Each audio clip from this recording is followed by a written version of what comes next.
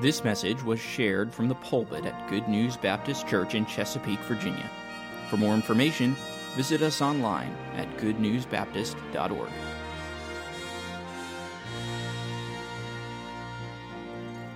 Yes, I do hope that you can stop by, and my wife Jean will show you some of the materials we brought along, which I'll be talking about more so later in the day, on this theme of worldview. That's what I've been doing for many years now, as the Lord seemed to redirect my life from corporate America to being involved in this theme of worldview, what that means and why that's so incredibly important for the time in which we live. And so the message I have for you this morning and then the presentations I'll do following are all about that work. I'll give some history to that later on today. I picked up your brochure. I like to do that when I visit churches, and I'm struck by a particular phrase that you have in your brochure that says, "Without guidance from God's Word and good Christian fellowship, we can never be the Christians that God desires." Guidance from God's Word. There simply is no other thing equivalent to that. It is God's Word that shapes our lives, directs our path, enables us to bear fruit for His kingdom, and have good Christian fellowship. That's something that the world does not know.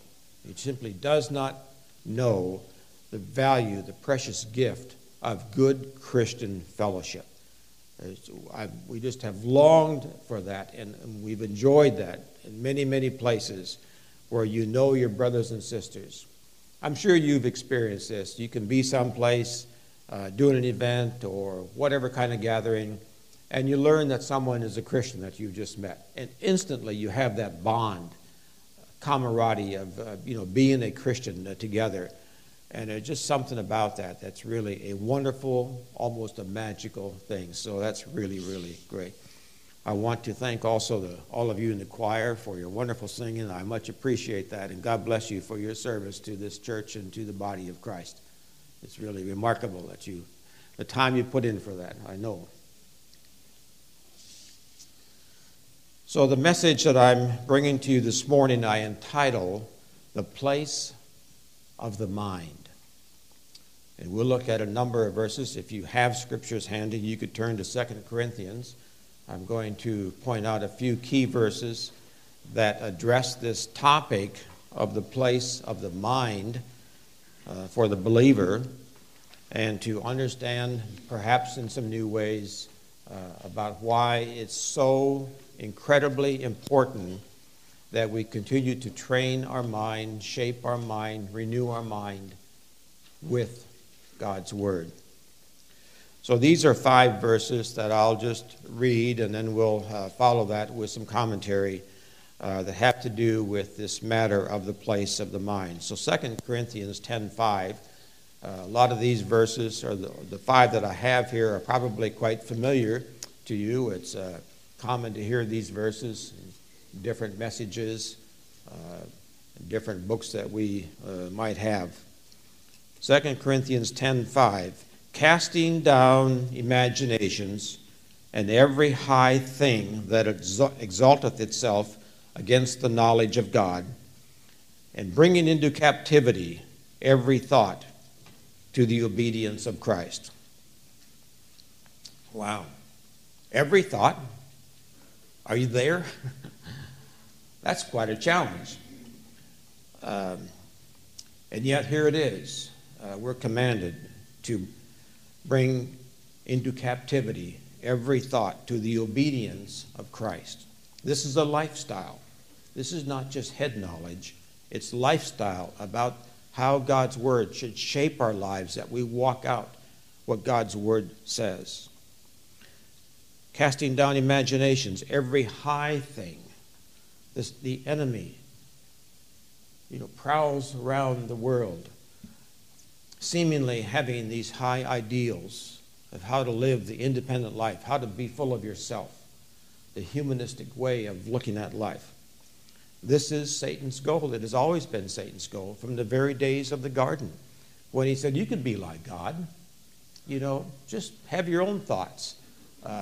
You don't really need to obey or listen to another voice. You have it within yourself to be as God. So that's been a message from Satan from the very beginning. Another verse, Colossians 2:8, if you could turn there, please. This is one of my favorite verses. I use this regularly in all of my work with Christian schools, which has been my work for many years now. I'll be addressing more of that in the afternoon presentations, or following this and in the afternoon. Colossians 2:8 reads, beware, lest any man spoil you through philosophy and vain deceit, after the tradition of men, after the rudiments of the world, and not after Christ. Why would Paul say, beware? Why do we use such a word? It's because there's a danger out there. So be alert, be on guard, be aware that there is something out there that has every intention of spoiling us through simply the philosophy of fallen man, vain deceits, the rudiments of the world system, a system that's built upon a non-Christ lifestyle. And so we're supposed to be on guard because there's so much, especially in our time in history, when the airwaves are full of messages about how to have the good life. Great percentage of that is simply lies. And it's designed to impact our emotions and to suck us into believing a lifestyle where we're full of ourselves and following ways other than those outlined in the Scriptures to please God. Third verse of the 5 that I want to share with you, John 8:32. I'm sure that most of you know this by heart. This is the kind of verse that you find on plaques in Christian bookstores. In many places, many of these verses are like that, but I trust that we want to make them more than a plaque on a wall. We want these to be embedded in our hearts, that they really do become the word that feeds us and shapes our lives. John 8:32, and ye shall know the truth, and the truth shall make you free. Well, the very words shall make you free implies that we're not free. At least we are not starting out free. We're in bondage. We're in bondage to lies. We're in bondage to an idea about the way life should work that is not based on the Word of God. And so this is the importance of having our minds trained that we shall know the truth. And let the truth shall make us free. Not free to just be full of ourselves, as I say a lot, but free to obey Christ. So this is the message of renewing our mind, of the place of the mind, is that we learn how to know God's Word, live by God's Word, such that we live according to God's Word. We're not just free to do our own thing and love Jesus, of course, but we go about life as if we're the captain of our life. That's not the message of the Bible.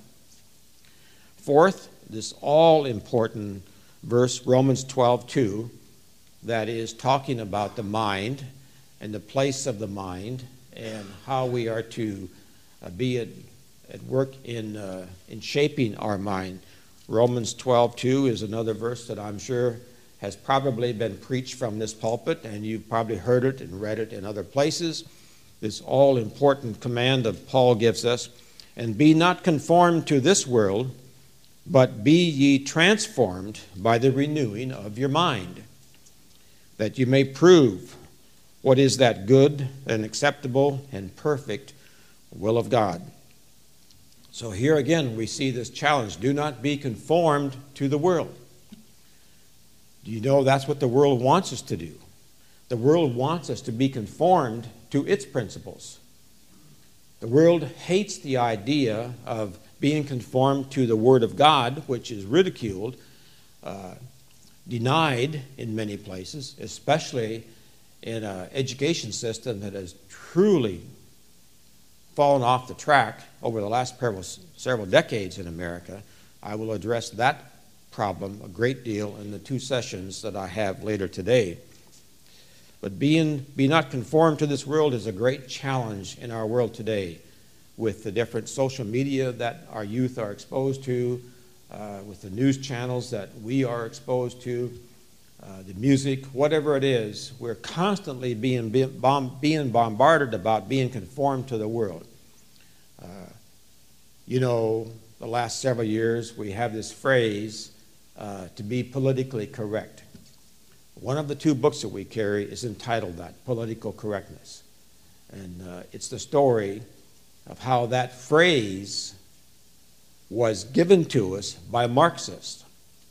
How Marxists coined that phrase because they could not market Marxism and expect, in America for that to be something desired many, many years ago when they came here.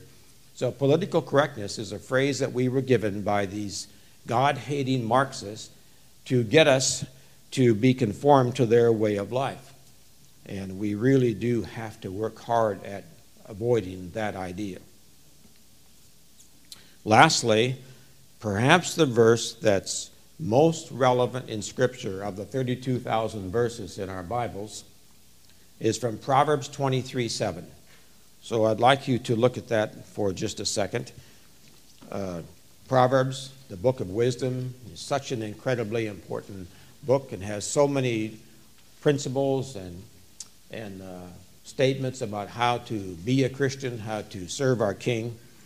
But this Proverbs 23:7, for as he thinketh in his heart, so is he.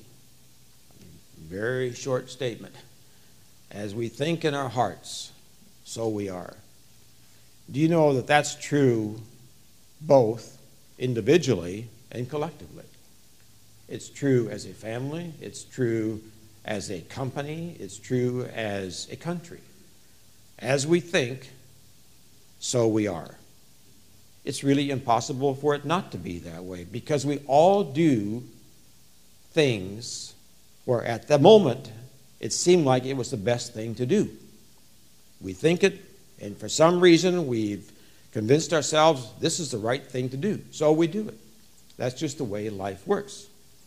And if our mind has not been trained to think biblically about so many important spheres of life, we will think secularly, if I can use that word, non-Christian, and we will behave accordingly.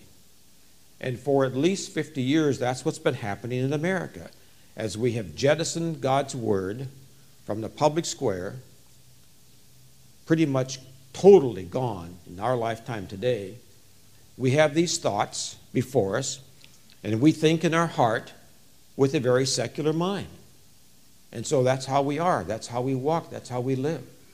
And that's the great problem in America today, that we have gone secular as a nation. Do you know, in colonial American days, church attendance was about 85% in all of the colonies. It was just what you did, because you knew in your heart that was the thing to do. You go to church on Sunday. Gradually, as America began to shift and lose that emphasis on the importance of the Word of God, that lesson. Today, we're less than 25% in church this morning in our country. Different researchers like Pew Research and Barna Research have shown that number from different places. I remember a few years ago, I'm sure it's worse now, Greater Seattle. Woo.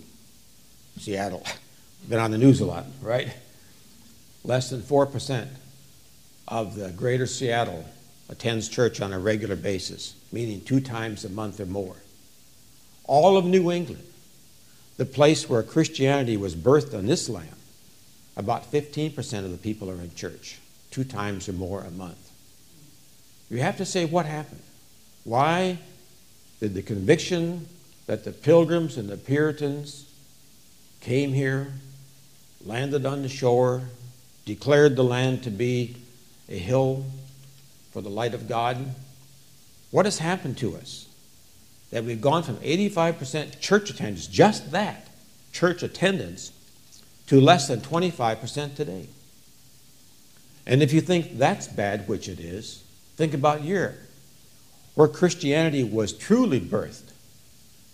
All of the continent of Europe on Sunday, less than 5% of it is in church. How does that happen? It happens because people's minds have stopped being shaped and trained and renewed by the Word of God. A little at a time, we replace biblical thinking with secular thinking, and then pretty soon it just goes away. As human beings, we always do what we value. If we don't value it, why do it? We value something else. And that's what's going on. We don't value church in America like we used to, like we should, like the Word of God calls us to do. It's just what happens to a people when it loses its convictions about the importance of the mind being shaped by the Word of God. And so it's a little thing. I'm sure you all know of the great problem that we're now having in America, where when our young people, when they turn 18 and leave home for whatever, within 6 months, guess what's gone? Church attendance, Bible reading, prayer. Why? Well, I'm going to give that message later today about why that is true, and it's really summed up in one word: worldview. Something hasn't worked right in most of our churches on this meaning or the topic of worldview that has not given our youth this conviction of ownership about the Word of God. And so when they leave the place of authority, the family, the church, within months, it's just gone. I hear that everywhere I go. And it's a very sad thing for preachers in particular to see their young people stop going to church. So that's the reason why we have this message and work on the place of the mind in Christian life. The common ideas that we find in these 5 verses, I have 3 words: thoughts, mind, and truth. Those 3 words are going to define what we're talking about here this morning: thoughts, mind, and truth. And with that, I want us to now look at the place of the mind in human nature and in Christian maturity. And to do this, I'm drawing from a particular book by an individual. I'm curious to know if you know of the name. So if I may ask by show of hands, how many of you heard the name or have read any of Watchman Nee? If you have, God bless you. You know then that he was a famous person in China. He passed away in 1972 after 20 years in prison. A very faithful young man, and is known as the father of the house church movement in China, which is still strong and growing. One of his many books, his magnum opus, as we say, is called The Spiritual Man. It's a fairly large book, what we call fat books. I always like to tell Christian audiences that you ought to have at least a few fat books in your library, 400 plus pages of things, because when you read fat books with footnotes, be sure it has footnotes, now you're getting into some really serious, significant scholarship work. It's easy to find, 100, 150-page Christian books that have some good message, but not very deep with a real theological basis. So Watchman Nee had this book, The Spiritual Man, and the essence of it is, which I'm going to have to illustrate and try to have you imagine what I'm wanting to create in your mind as a picture, because if I do this by PowerPoint, then it's a lot easier to show it on the screen, but I don't usually use PowerPoints for sermon messages. So you have to think of it this way. He described the human being in 3 concentric circles. So you'd have an outer circle, a middle circle, and then a smaller inner circle. And then within that, he described what those meant. So the outer circle was simply the body, the shell, our flesh, just the physical entity that we are, created by God. The inner circle he identified as the soul of man. And I'll come back and explain what the components that he claimed were part of each of these. And then the very inner circle was the spirit. So you have body, soul, and spirit. He claimed that's how man is constructed or designed by God. So then if you take these circles and put it into 3 slices of pie, so you have 3 different sections all the way through. So the outer part, the body, has 3 primary aspects: flesh, blood, and bone. He would argue that the whole human body would fall into one of those 3 categories: flesh, blood or liquids, and bone. Everything in the body. That's just the way the body is. The middle circle, the soul, had 3 functions: mind, will, and emotion. The mind, our thoughts, how we think. The brain is in the body. The brain and the mind are not the same. The brain is the flesh. The mind is the function of the brain. The will is our volition, our ability to choose, to exercise our will, to choose this instead of that. So the will is a function of who we are, how we operate as human beings. And then emotion is simply our feelings, how we feel. Lots of things in Scripture describe emotions: sadness, happiness, sorrow, all kind, fear, safety, and whatnot. And he would argue, very rightly, I would say, we want to be careful that we don't lead with emotion.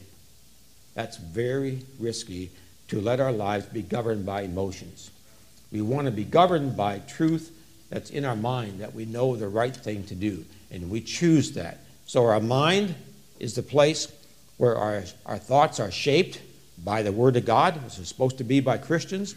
Then we choose to act out on what we know in our mind, and our emotions will follow.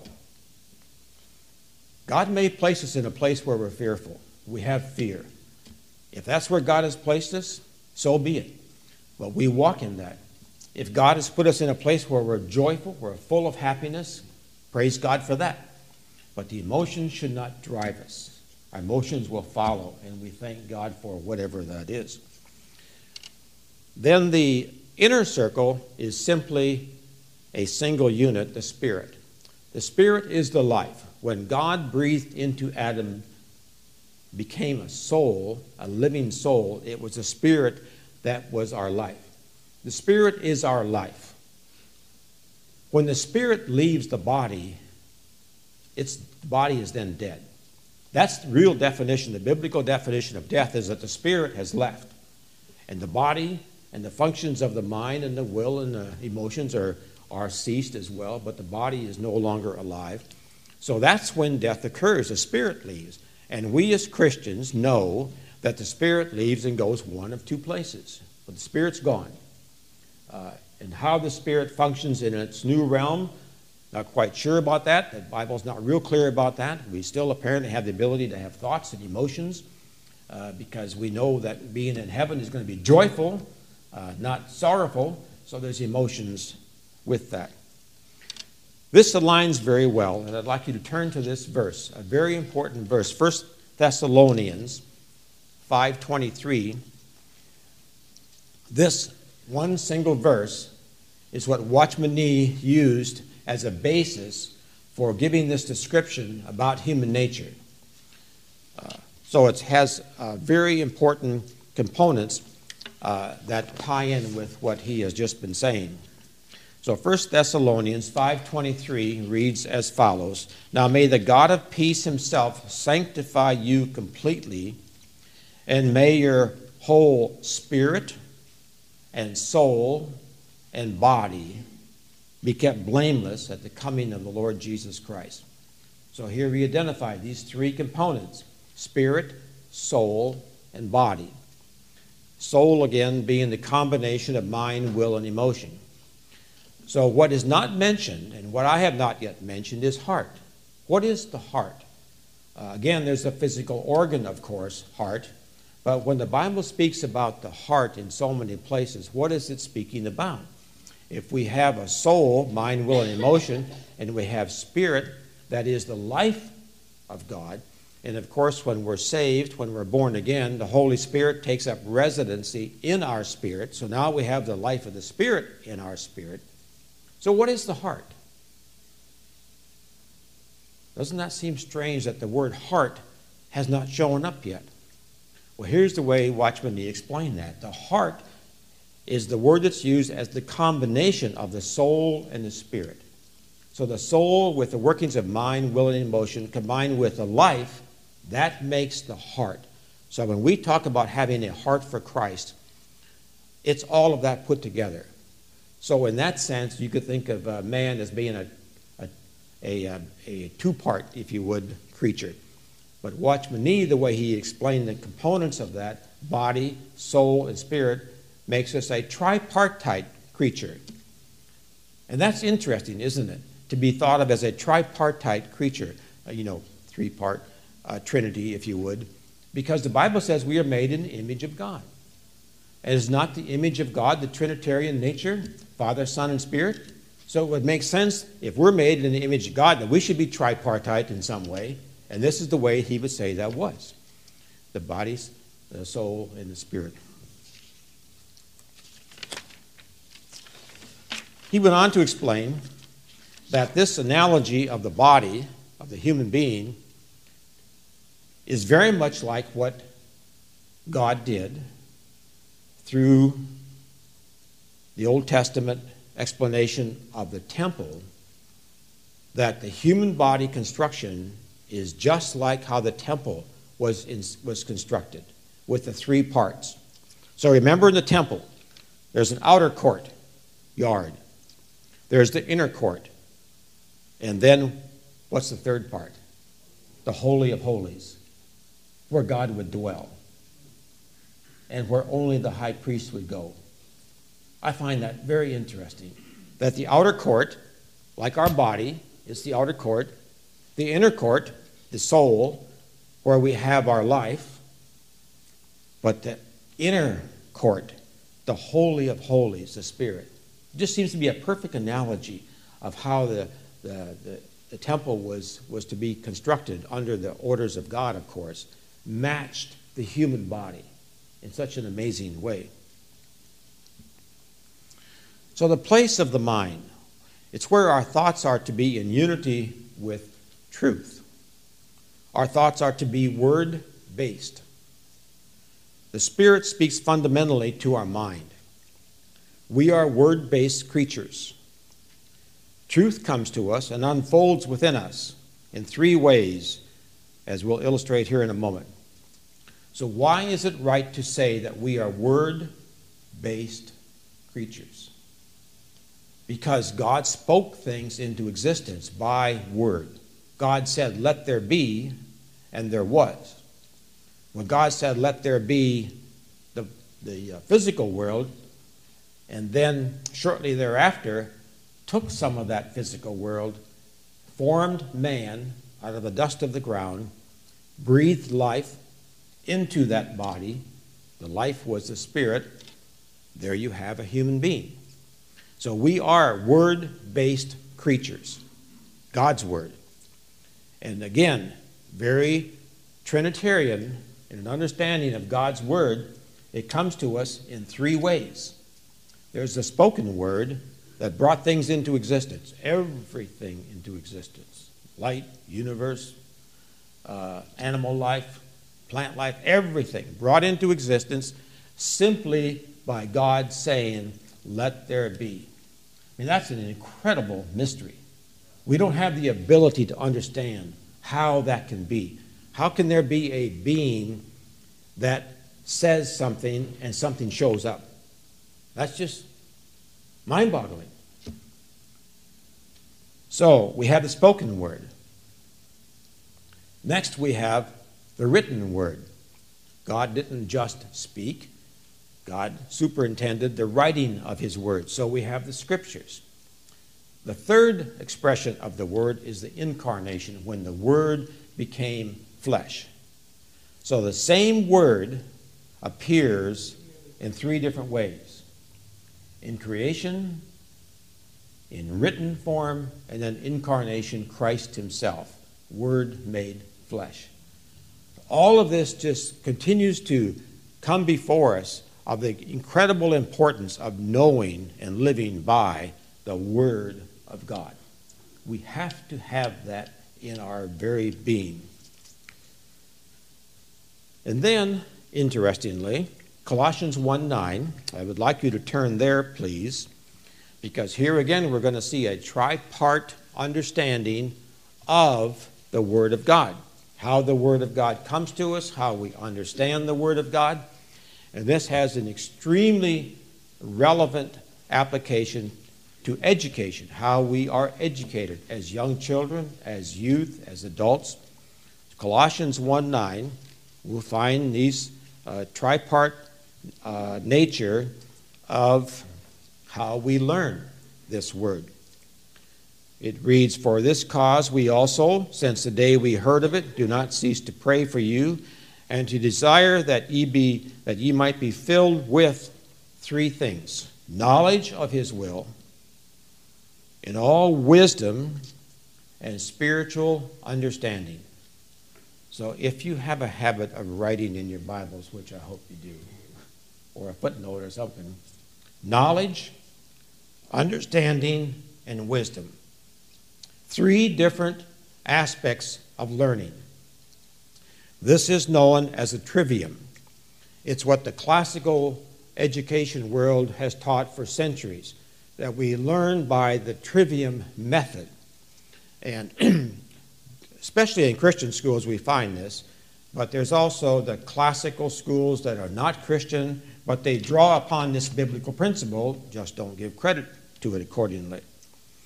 So I want to explain to you how we understand these three things. But I also wanted to mention that here we see what we read in Colossians 1:9 with these three words: knowledge, understanding, and wisdom. There are 9 verses in the Bible which has those three words. Just 9 of 32,000. There's 2 in Exodus. There's 2 in Proverbs. There's 1 in Isaiah, 3 in Daniel, and then 1 in the New Testament, this Colossians 1:9. I learned that some years ago. I forget where I was introduced to that, but it has shaped my work in Nehemiah Institute and working with education. That's been my primary work for 30 years now, is with education. We serve Christian schools, Christian colleges and universities. Everything we do is around the theme of worldview. And I'm known mostly around the country in Christian education for a worldview assessment called the Peers Test. And so you have to come back tonight at 6 to learn about that. So that's my appeal to you, to come back at 6 o'clock for the presentation about worldview understanding, what we do with this assessment program, and the materials of how we work with Christian schools. Because that's the war today. Our kids are being damaged incredibly by the kind of thoughts that are put before them through an education system that has gone completely off track and teaching things that are hostile to the Christian faith. The one example I'll give now to help explain why this is so important to begin to think again about Christian education. Today we are at a place, and you may well know this, but I always say this, so I'm going to say it again this morning. Today we have an education system, a government education system, that is telling a 4th grade girl that tomorrow she can be a 4th grade boy, and vice versa. And I think I just heard, since being here through our other associates, that in Virginia the law is passed that now all bathrooms will be co-gender. Do you not understand the affront that is to the holiness of God? I mean, we have to be grieving in our hearts to see what's happening. But what's happening is the logical outcome of a culture that has jettisoned the Word of God and has just said, we're going to do it the way we want to do it. And behind that, it's the work of the enemy. It's the enemy who is sowing these bizarre, evil thoughts into the minds of people who are creating policy to create a culture that somehow we're supposed to fall in line with. This is awful what's happened to us. I mean, this really should be breaking our hearts. This should be bringing us to our knees. And if it doesn't bring us to our knees, God is going to do the next step to get us to our knees, because He is going to get us to our knees. As He's done with Israel, time and time again, when they would go wayward, God would bring them to their knees, to the point where they would cry out, "Woe unto us! God have mercy on us. We're sorry." America's coming to that point. I don't know what it's going to take, but we're going to be at a place soon when we're on our knees, crying out to God, "Woe unto us! What has happened to us?" Maybe some of you already are. I hope so. Because what's happening is a very, very dangerous stage in the nation's history. This is not good. Now, we might think, and maybe so, we might think that the end is next week. You know, that's a bit of a mystery, and churches argue over how to think about that. But God help us if history continues, as it has for 2,000 years, when many generations, almost all generations, thought they were the last generation. Well, they were not the last generation. We may not be the last generation. So your grandkids are probably going to be wondering 50 years from now, what did you do about this culture that we're living with that's hell on earth? We have to take this extremely, extremely serious, because what's happened to us is counter to what the Word of God says over and over and over about having our minds shaped on the will of God, on the Word of God. That's why this is so incredibly important. So this idea of the trivium, knowledge, understanding, and wisdom, which has been used for over 2,000 years, this really was worked out by the classics in the Greek world, where they borrowed from biblical truth, even though they didn't give credit to that. But they were right about an understanding of how we are wired to learn. So the the knowledge aspect, this is an idea of how you teach grade school children. The knowledge is just facts. Give them the facts. You know that grade school children memorize well. At most of our ages, that's kind of hard to memorize. We just struggle with that, try as we may. But you can teach young children to memorize lots of... I've been in churches where an entire book of the Bible has been memorized by the youth, and they'll recite that. So knowledge is just the facts. And you give them the facts. Don't worry about the understanding and the wisdom yet. Just give them the facts. Keep pouring in the facts, and they'll draw on that. The second stage, understanding, the second word that we see, understanding, is referred to in the trivium as logic. This is the junior high age. What happens in the junior high age? If you've taught school, I have, you know if you have junior high students, they want to argue. They want to question. Why? Why do I have to know this stuff? Tell me why. And unfortunately, most teachers don't understand this is not what's happening to them biologically. It's the way they're supposed to think and learn. They want to argue. They want to know why. So instead of just telling them to shut up, sit down, and listen to me, give them explanations. They want to understand. The way they're wired from God is to now want to know, to understand, why does this make sense? Why do I need to know this stuff?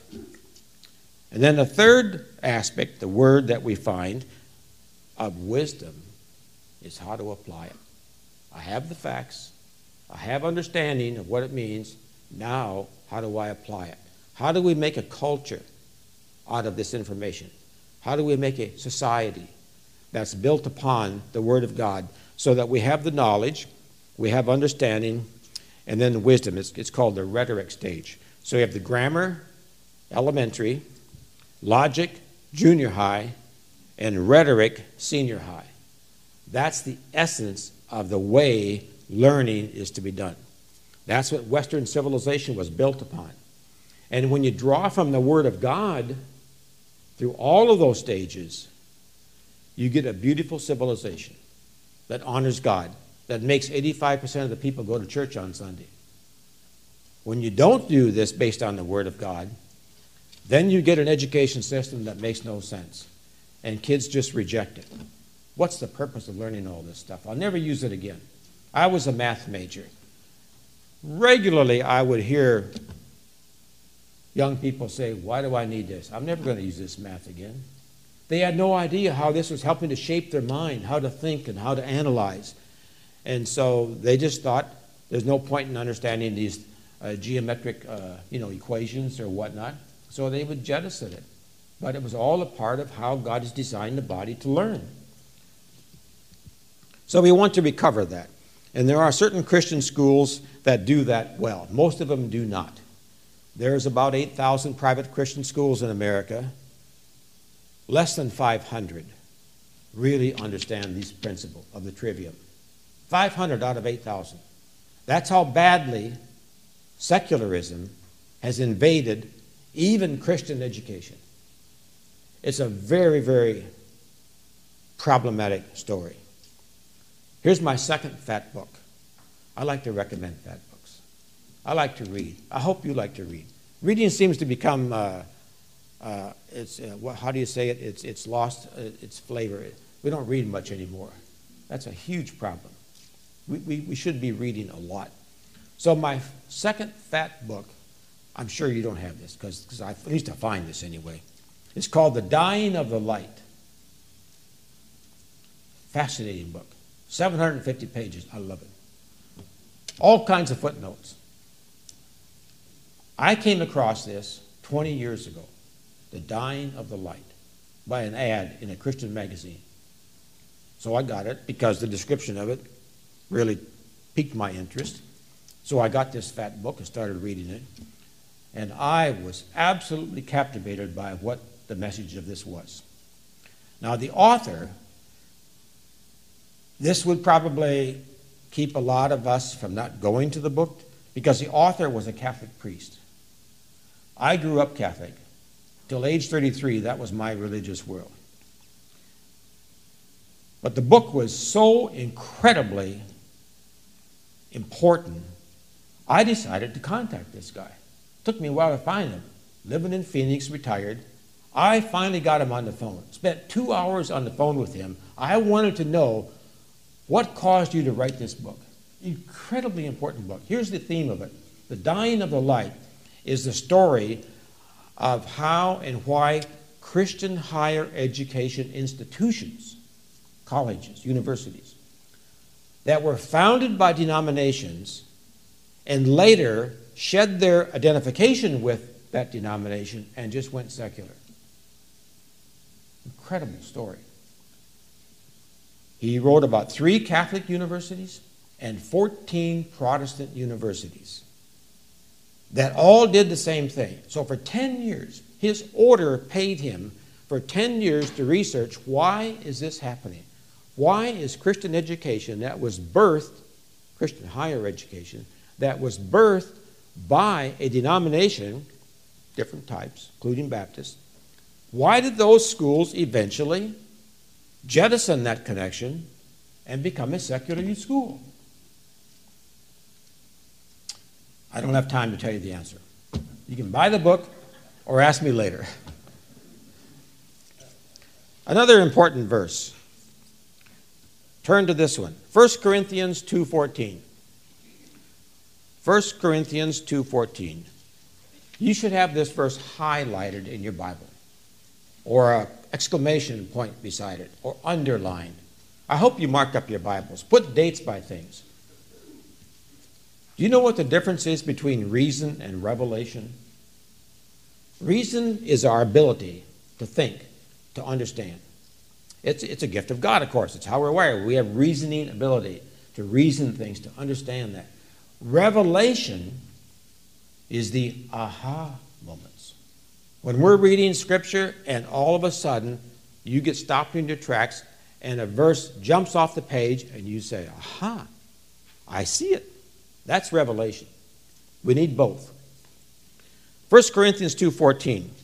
But the natural man, the lost man, receiveth not the things of the Spirit of God, for they are foolishness unto him. Neither can he know them, because they are spiritually discerned.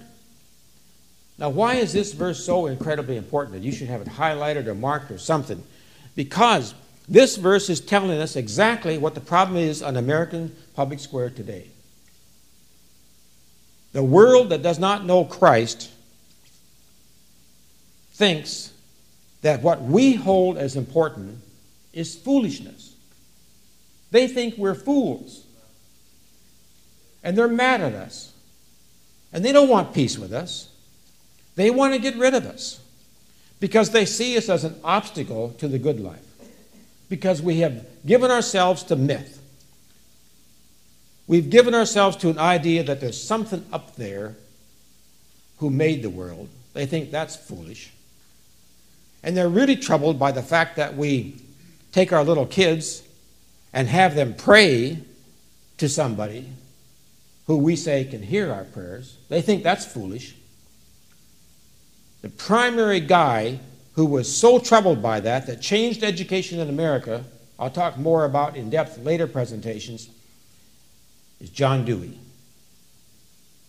father of public education. I think I have 1 minute left. Is that right? So, one last verse here. Am I right about time, Nathan? A couple minutes? Okay. Isaiah 55, 8 and 9. We're going to end with this. Another reason of why we need to be word-based and understand this. Isaiah 55, 8 and 9. For my thoughts are not your thoughts. This is the Lord speaking to people. Neither are your ways my ways, saith the Lord. For as the heavens are higher than the earth, so are my ways higher than your ways, and my thoughts than your thoughts. When God said through Isaiah to the people, for my thoughts are not your thoughts, that was not a compliment. That was a criticism. Change your thoughts. I'm not changing my thoughts. God's saying, you change your thoughts. Follow my thoughts. That's what we want to do in the work that we're doing with Christian education and with worldview.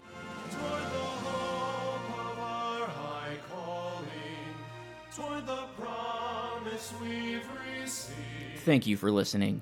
If you have questions about your relationship with God, or you would like to know more about the ministry of Good News Baptist Church, please visit us online at goodnewsbaptist.org or call us at 757-488-3241. We encourage you to share this message with others. We trust your heart was challenged as you listened, and God's Word has had an impact on your life, as together we strive to show forth the path of life.